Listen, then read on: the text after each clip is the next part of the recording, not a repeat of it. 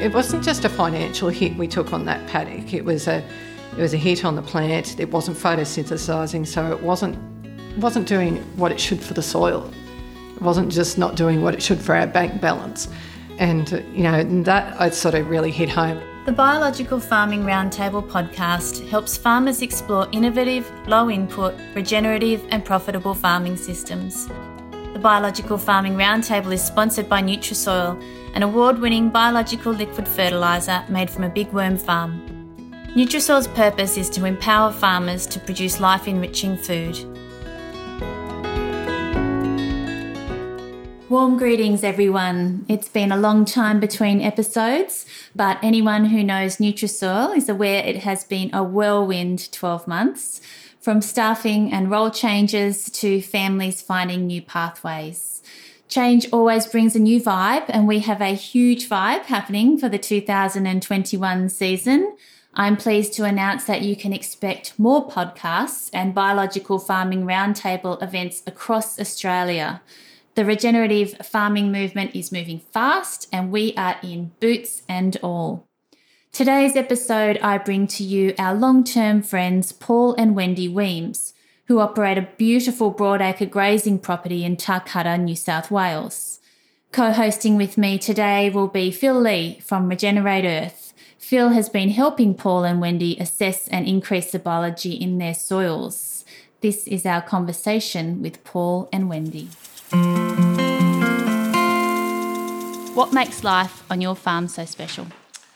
I thought a bit about that question, and numerous things popped to my head, but I think the biggest thing that makes life special is probably the partnership that Paul and I have, is our ability to work together to strive for the same goals. We're both heading in the same direction, both hold the same values, and living together and working together 7 days a week, as anyone doesn't know, it can have its challenges, but we tend to be able to rise above them, have a bit of humour along the way, and still be best mates. And I think that's what really makes life special on our farm. So what's the role that you both play? There's no direct role. There's probably, we share the role of everything. Naturally, each of us have our better things that we're better at, and we tend to do them. But Wendy helps driving the tractor, and I help with the stock work, or vice versa. We just sort of, wherever help's needed, we step in and do it. So we work out what needs to be done virtually each day, and who's going where and in what direction, and who needs a hand with doing stuff. And Paul's got a great engineering brain, a lot of mechanical knowledge, so there's a lot that he does in that field that I can't do, but I can do a lot of the stock or the monitoring, or we set a machine up and I can drive, that's not a problem, doing that sort of thing. So we share a lot of the roles that we do and don't specifically go down one path or the other. You talked earlier about the values that you both share, shared values in farming and in life. Do you want to share what they are? I suppose with the farming side of it is just trying to produce something as healthy as we can, and getting that health in the paddocks, the soils and in the grasses.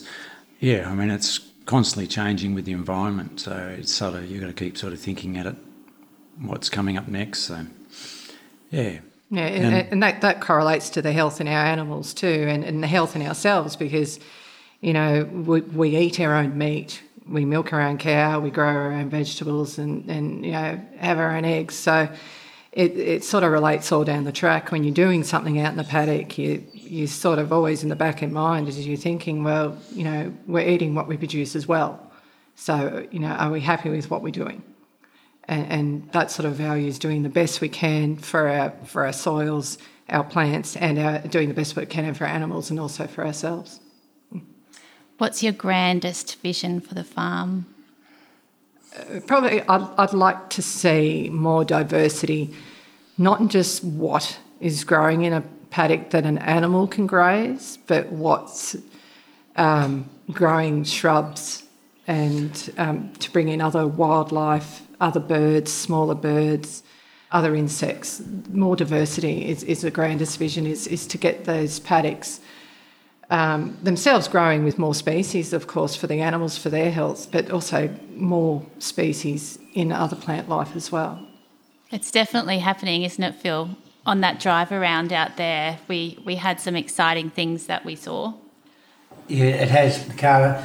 What's really exciting with what Paul and Wendy are doing is the transition and the understanding within the 18 months I've known them, the change where Paul and Wendy have really looked at their grazing regime, and today we saw spectacular results of where soil health and plant health are absolutely astonishing.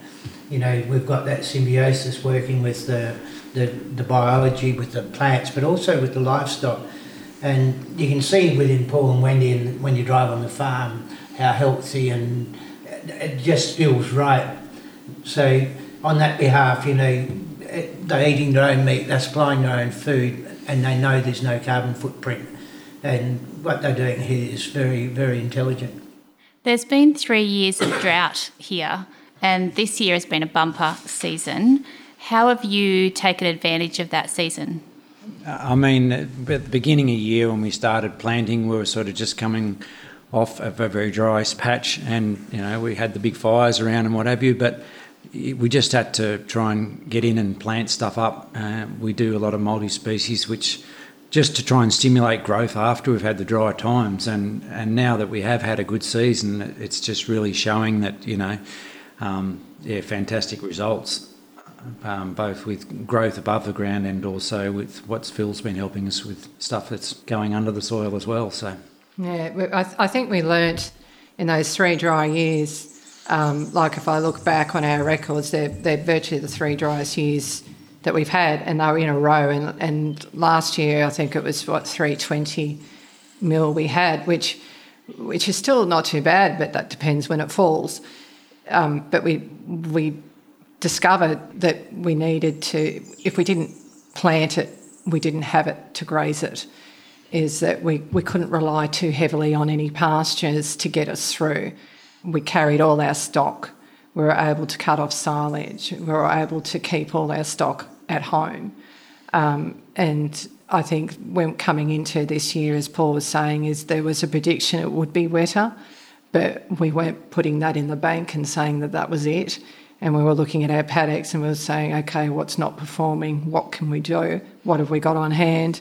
And we had seed that we'd grown ourselves and we'd cleaned in the bank, ready to go.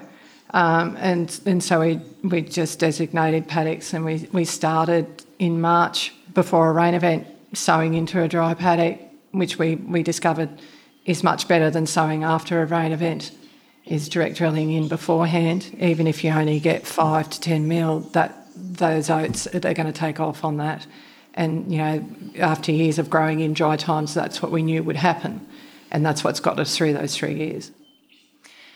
You asked Phill along to come and help you make some decisions on your farm.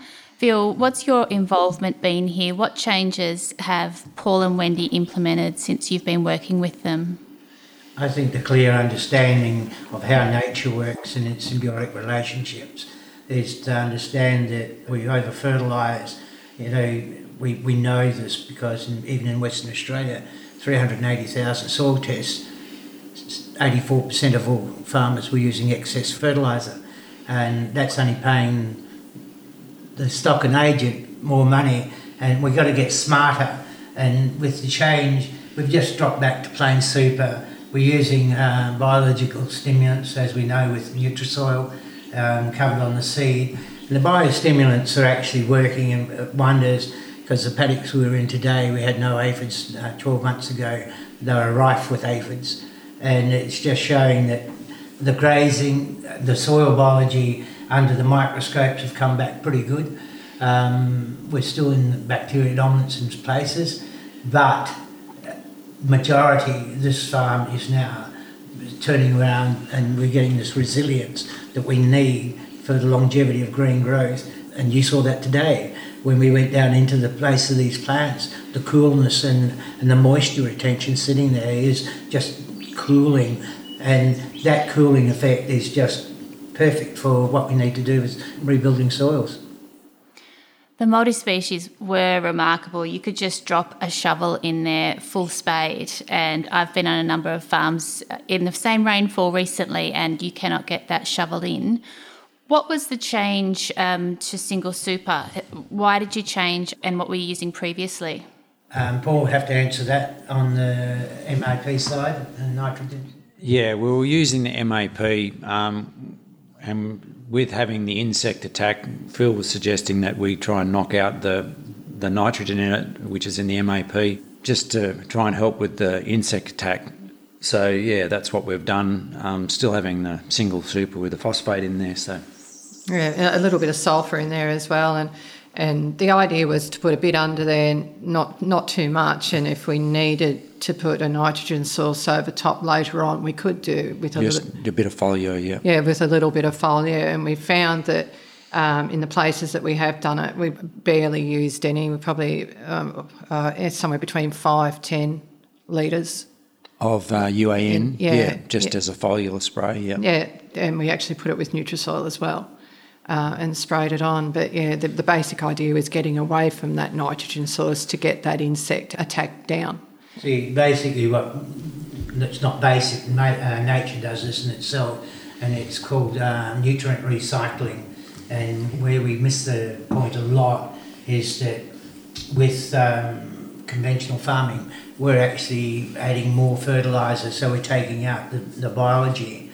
We're reducing the biology, and we saw that clearly in Bairnsdale this time last year, Nicola, where the increase in nitrogen had a dramatic effect on biology, and the farmer was convinced that he was going to get more out of this certain patch than where there was less nitrogen. Well, it worked out the other way around. You know, the same all over, is that the higher the nitrogen levels, we're pushing the biology out.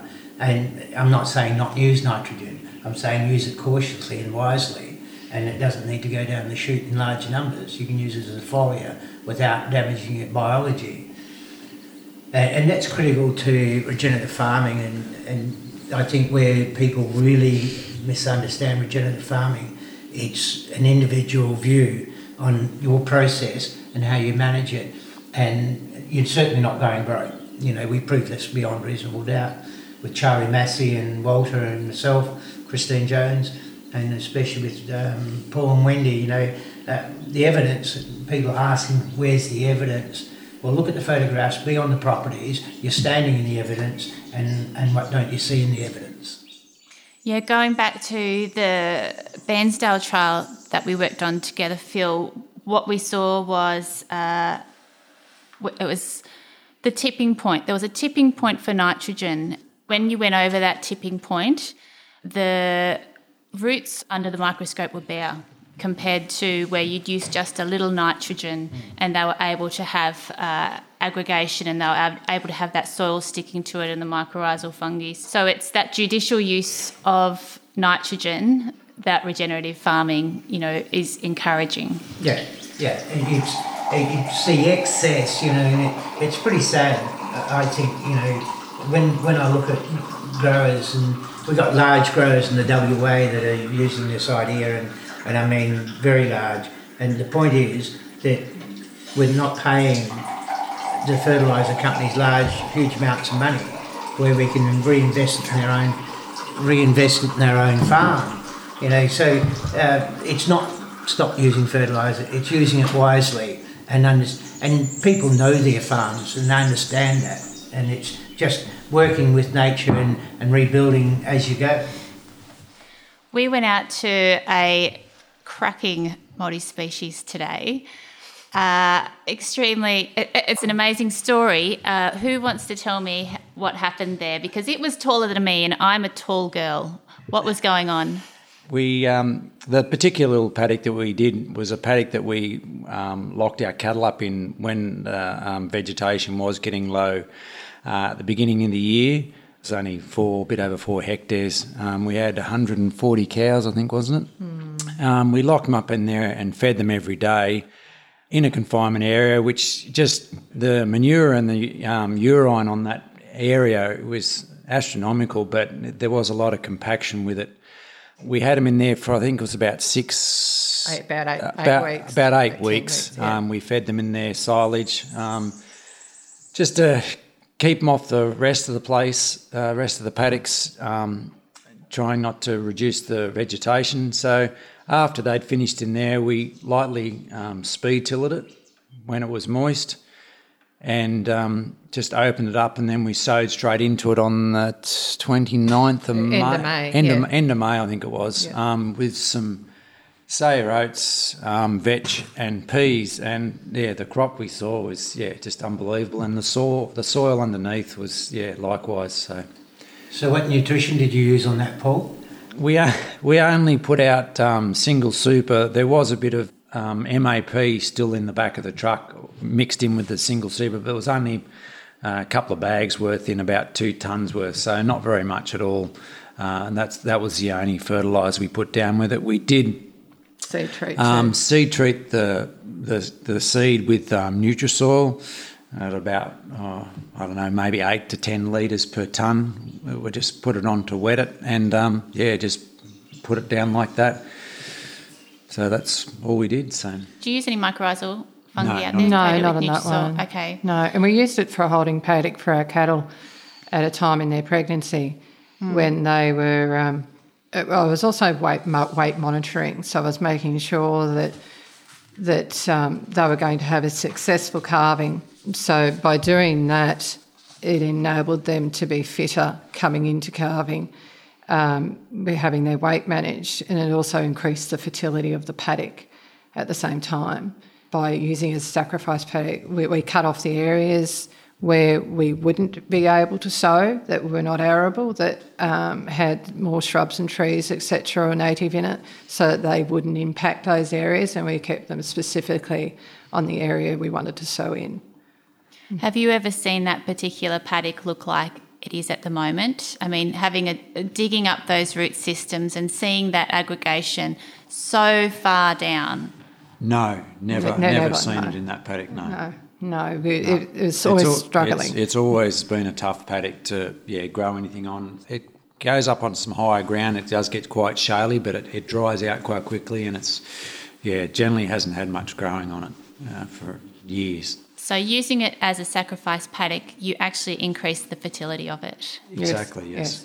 Interesting. You're a breeding operation. You're not trading cattle. No. So there are some different ways of managing compared to if you were trading. Yeah, because we've got to keep the breeding stock, I suppose. You have to manage a lot differently to a trading account. Only because sometimes you need to hold those animals in a confinement area so that you've still got them to go when you do get growth. So you need to be able to manipulate them to be a good breeder. You need percentages. You need high percentages of live animals on the ground, and so at times we have sheep as well, which we bought in using in 2018 to go back into sheep. We had them back in the 90s. We used to run merino wethers, and we rotated them out and decided we get back in to diversify a little bit.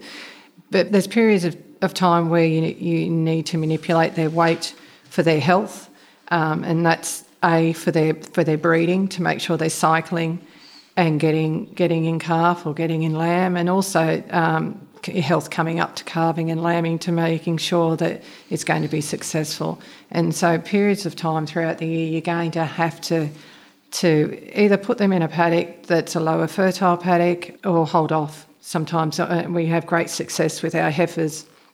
Calving our heifers down is using that weight management in that last trimester, is actually maintaining their weight, not letting them increase, and they are much more successful in calving down live calves and with minimal help. So you're always going to have some type of sacrifice paddock on this farm to manage your breeding operation. Have you normally rotated that around? Yes, depending on what paddock we think needs attention. We've done that in different areas at different times, and sometimes it's needed to be for longer than others. It depends. Depends on the season, exactly. Yeah. Yep. Sometimes we hold them there just to look after all the other paddocks. So, how do you choose which paddock you're going to use? Whatever we don't think's performing enough, or it needs a bit of work, and all paddocks need it. After a while, they get a bit trampled or whatever, a bit run down. So yeah, but there's some paddocks that like we might have used to sow something into, and the response has not been good, and we had that. We showed you one paddock we call the creek paddock, and it's a lower fertility paddock, and Phill saw it in winter. We sowed into it, and using the single super this year really brought to the front that issue that it is a lower fertile paddock that won't perform without that nitrogen input. But taking back a sample that Phill had a look at and compared it to our other paddocks that were performing, is the biology wasn't there. So will you go back to MAP for your nitrogen, or is there another way you're going to look at that?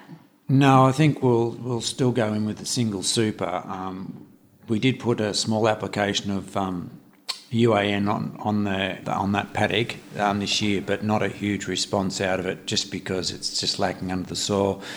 If we can't get across a percent or a fair percentage of it, if we have to lock them up and use that paddock this year, we'll also probably try again some more mycorrhizal fungi to stimulate the biology growth. Yeah. And do it that way as well. So Yeah. Phill, you've seen quite a few of these management strategies under the microscope. What's working and what's not here? Well, look, we can't say what's not working and what isn't working. Everything's working, just some's working better than others. The weaker paddocks are just simply down on biology, and while the biology is as weak as it is, we need to kickstart that again, and using the biostimulants with Nutrisoil will kickstart this with some Trichoderma and Bacillus bacteria and also mycorrhizal fungi, because we've got to remember that we're using Mediterranean plants, and the native mycorrhizal will associate.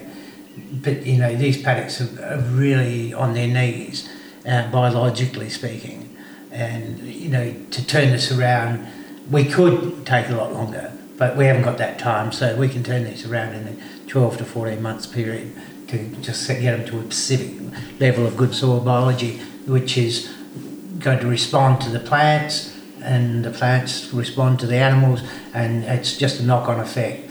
But yeah, life starts in the soil, and that's where we've got to really concentrate, and we can do it. We've done a couple of paddocks already. They've responded really well under the microscopes. We've got very good videos and stills on the work we've done here, and that's a catalyst and a catalogue. We sit side by side each year, and we put them in, and we can see where we've been and which way we're going on the biological side. If you see red-legged earth mite here, how do you manage that? depending on the severity of the attack. And the stage of the plant. And the stage of the plant, yeah. If we feel we need to hit it with insecticide, we will, but if we can manage it biologically by either putting some Nutrisoil on or just, it depends on the plant growth. If it's affecting it too much, well, then we need to step it up and do something about taking them out so that the plant can grow. Yeah, we had an experience last year where we planted oats in the paddock down there. We showed you the multi-species, and we brought Phill along sort of later in the year. I think it was warming up quite a bit. And he was looking in the paddock next door, and he jumped the fence and he said, "What the heck's going on here?" And he went in there and we had an insect attack on the oats previously, and we didn't do anything about it because over the years we kick ourselves about doing or spraying or whatever, or we sort of, this is not the way we should be going. We can't, if other people are doing it, why can't we do it, sort of thing. And he virtually blasted us, and I understood why. He did. I understood why, because as he pointed out, it wasn't just a financial hit we took on that paddock. It was a hit on the plant. It wasn't photosynthesising, so it wasn't doing what it should for the soil. It wasn't just not doing what it should for our bank balance. And, that I sort of really hit home, and I thought, okay, so for that one swipe at that time early on when it needed it, and we did do that this year. We had an insect attack, and we did do that one swipe. And didn't have to do anything again after that. But the response we got after that has been phenomenal, and the life that's still in that soil now that it's warming up is phenomenal. But that was a big lesson to us, and I think there's times when you do have to act, because at the end of the day, it's the growth. You need to have that growth to start with to be able to make change. If you're not getting that growth, you can't make change. Biologically speaking, with if we're having insect attacks, we've got high nitrates, especially with redlegs and aphids, because they only eat nitrate. They can only, and if we decrease the nitrate, increase the energy of the plant and with the sugars and cellulose, then we've got a stronger cell of the plant, and these insects can't attack it, and they'll move on. Is there a timing trick with sowing to avoid them eating your young crops? Certainly, if you can get your crops planted early and get them going, they're a lot stronger and healthier. The later you go into the season, the plant doesn't get away, and you can get insect attack, either red-legged or aphids. So certainly you've just got to get something growing, and then just assess as it comes if you need to do something. I think that was clearly evident, Paul, in the couple of years I've known you, is that the later sown crops really struggle when the cold hits, and as soon as the soil starts to cool down, the growth rate, and plus the days are shorter, you haven't got the daylight hours of photosynthesis. So the observation I've made since being here is the early sown crops are by far the superior and a lot healthier. Yeah. No, I agree with that. And we're able to feed off on them quite early as well. And that also helps with insect attack, because the oats we use a Sayer oat, which as I said, it grows on the whiff of rain. It's fantastic, and it's a fantastic feed oat. But it can also get a virus from the aphids. But what we discovered with the Sayer oats is if an aphid comes across, and the attack won't be, you won't notice it straight away, but you'll notice it down the track, because the oat will start going a yellowy, orangey colour. And previously we thought, oh, no, we've ruined it. We've lost out on that one. But we've discovered by getting animals over it, and sometimes you have to sell it up and get them to graze it. Graze it hard. Once you get them to graze it, get them off, it'll green up. Or we've actually had a paddock this year that we couldn't graze a section. It got wet and we pulled the animals off because we didn't want them to damage the paddock. And it really shone up, and we thought, we've probably lost that. But then, within about 4 to 6 weeks, it started turning around, started reshooting, regreening, and it grew through it. So, it's never lost. Yeah. You do think that you have changed your grazing management possibly this year compared to other years. What's different, and why did you change?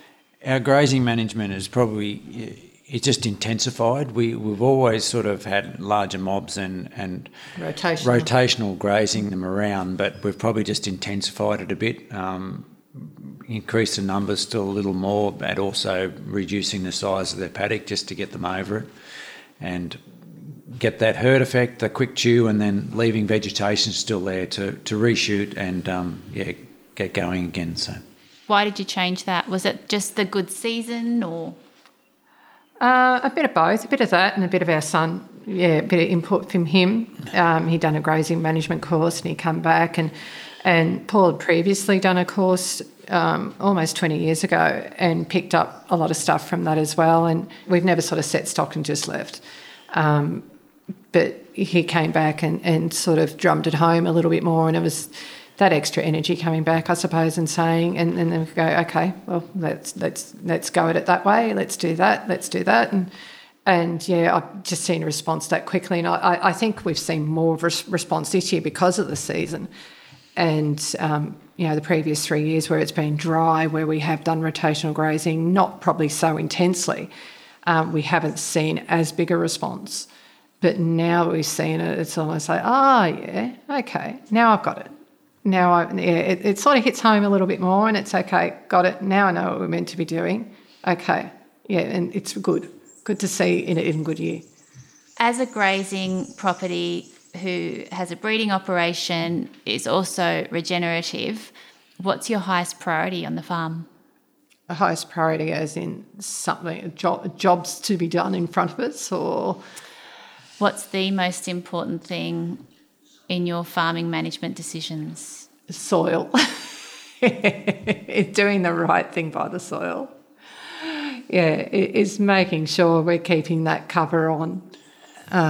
Just trying to keep the grasses and everything happening so that it keeps life going in the soil.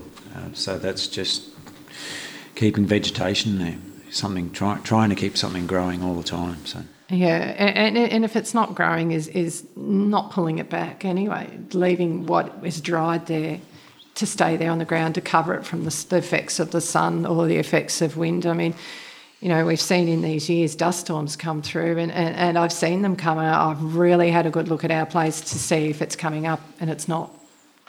It's not coming up off our paddocks, and that's really a good thing to see, is that, okay, we're doing the right thing. See, Nicola and Paul and Wendy, Wendy hit it and Paul hit it on the head, is soil cover. Because with re-radiated heat, people don't quite understand how hot things can get. On a normal 30-degree day, bare soil can be up to 50, 60 degrees in temperature. Biology's dead at 50, 55 degrees. So if you start cranking that soil temperature up, you've got huge moisture loss. You've lost all the ability for water infiltration because of bare soil, and we see this. Whereas Wendy and Paul are here right now, for every raindrop that falls, they're capturing, and it's being put back into the aquifers, also being stored in the biology of the plants. And it's just the longevity of green growth, and that's key, absolute key. I think the lesson is that you can learn quite easily is, would you sit on that ground with no clothes on? That's sort of how I can gauge that. Yeah. Paul, you're quite fussy about water for your animals. Do you have hard water, and how do you manage it? We do have a good bore set up with troughs and pipelines, of course. Not all of our paddocks have got troughs at this stage. We're moving towards trying to get more troughs around, and with also changing a bit more fencing to manage the grazing. The water itself that comes out of the ground is a little bit, has saline salts in it. Not too hard by any means, but it does have the calcium hardness in it. We do have a couple of things which we run it through to try and help keep it in solution rather than attracting its like self with the salts, and that seems to help. Just having that clean, fresh water for the stock is a must, really. So, What it goes through a system. It just goes through a vortex system that we use, which is, I'm not sure exactly how to explain it. It generates a small electricity charge to keep the molecules in the water free flowing. Yeah. I had the pleasure of doing that grazing course with Chris. He was just here earlier. It's a shame he couldn't be on the podcast. You talked about his energy coming in and how much that helps you with that sort of with fresh ideas. I wouldn't call it a new mindset, but it's certainly an add-on to what you have. Do you see a change from your parents to you to Chris? Oh, definitely. Yeah. No. It's really good having that energy come through, and we were fortunate with Paul's parents when they were here. Is they actually let us run the farm quite well. So we were able to change things up to the way we wanted to do things. There was a stud operation and we changed to a commercial operation. I said we rotated the sheep out to make things a little bit easier, and we changed up the way we were grazing and so forth as well. With Chris doing that course, and we've always talked about health to our kids and so forth as well, and he's always been interested down this path. and wanting to do it for so long. And him coming back now and having his input and his ideas and speaking to other people, other contacts he's made through the course as well about what they're doing. Also with the management now of the ewes, because we weren't a breeding operation with sheep before. It's really valuable to have that. And it's also valuable from an intergenerational thing is we have three children. We want to sort of head all in the same direction. We all want to be on the same tram because it's no good if we're not. And to have the same values and to be wanting to head into the same direction is fantastic. Do you think that the values in farming are reflected in your life? Yes, I think we do. We look after our own health. We're mindful of eating well, of moving. If we're not well, we're mindful of actually seeking help for that as well. Same with your paddocks. As I said, we look after ourselves quite holistically. But at the end of the day, if there's an issue, you're going to go to medicine and have a look and work it out that way as well. And we look at the same as our paddocks. If there's an issue, we do want to do things holistically, but sometimes we need to be able to manage something that's holding us back from being able to move forward in that paddock. Do you have any more questions of your farm's potential? If you walk around and you think there's something there I think is still ready to shift, where are your thoughts going for where you want to concentrate now? Because it's absolutely abundantly full of life at the moment. It's a beautiful farm. Where are you looking to now? Oh, well, there's still other paddocks that we want to focus on. They're not quite as good as others that we've sort of looked through this morning.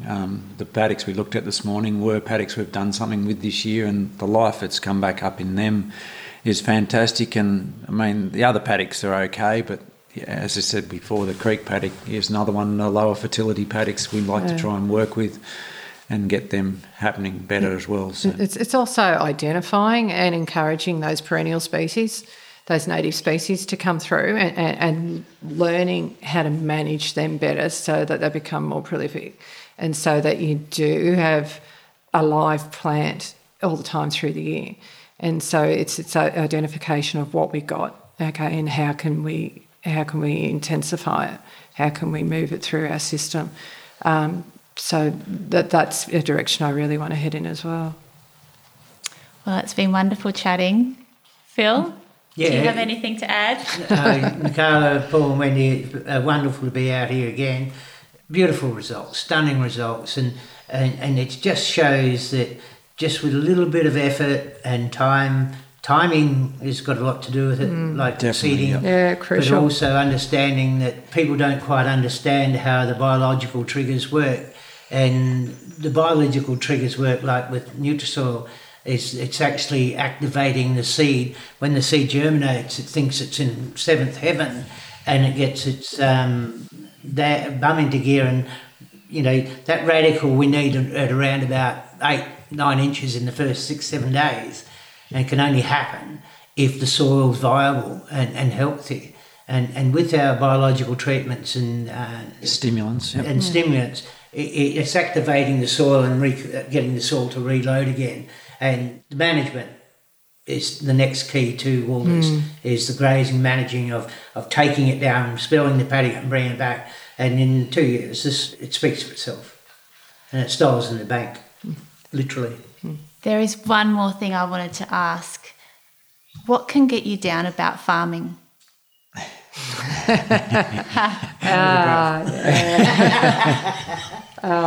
Quite a few things. It's sometimes, I suppose, those last 3 years, especially last year, it was a bit tougher.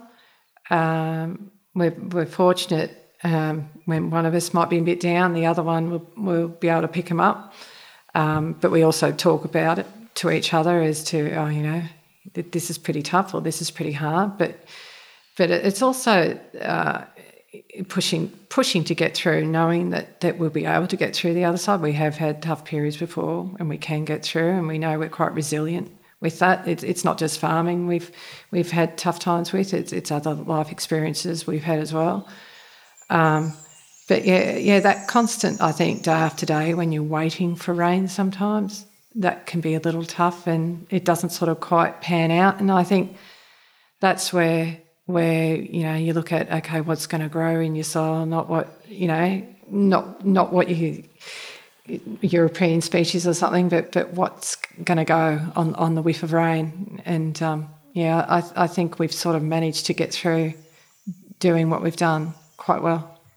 Coming out of 3 years of drought, this place looks absolutely amazing. Thank you. Thank you. Are we going to go milk a cow now? And it looked amazing last year. Please follow the Biological Farming Roundtable podcast. Share it with your friends and networks. I'm Nikala Maddock and I work at Nutrisoil, a liquid biological fertiliser made from a big worm farm whose purpose is to empower farmers to produce life-enriching food.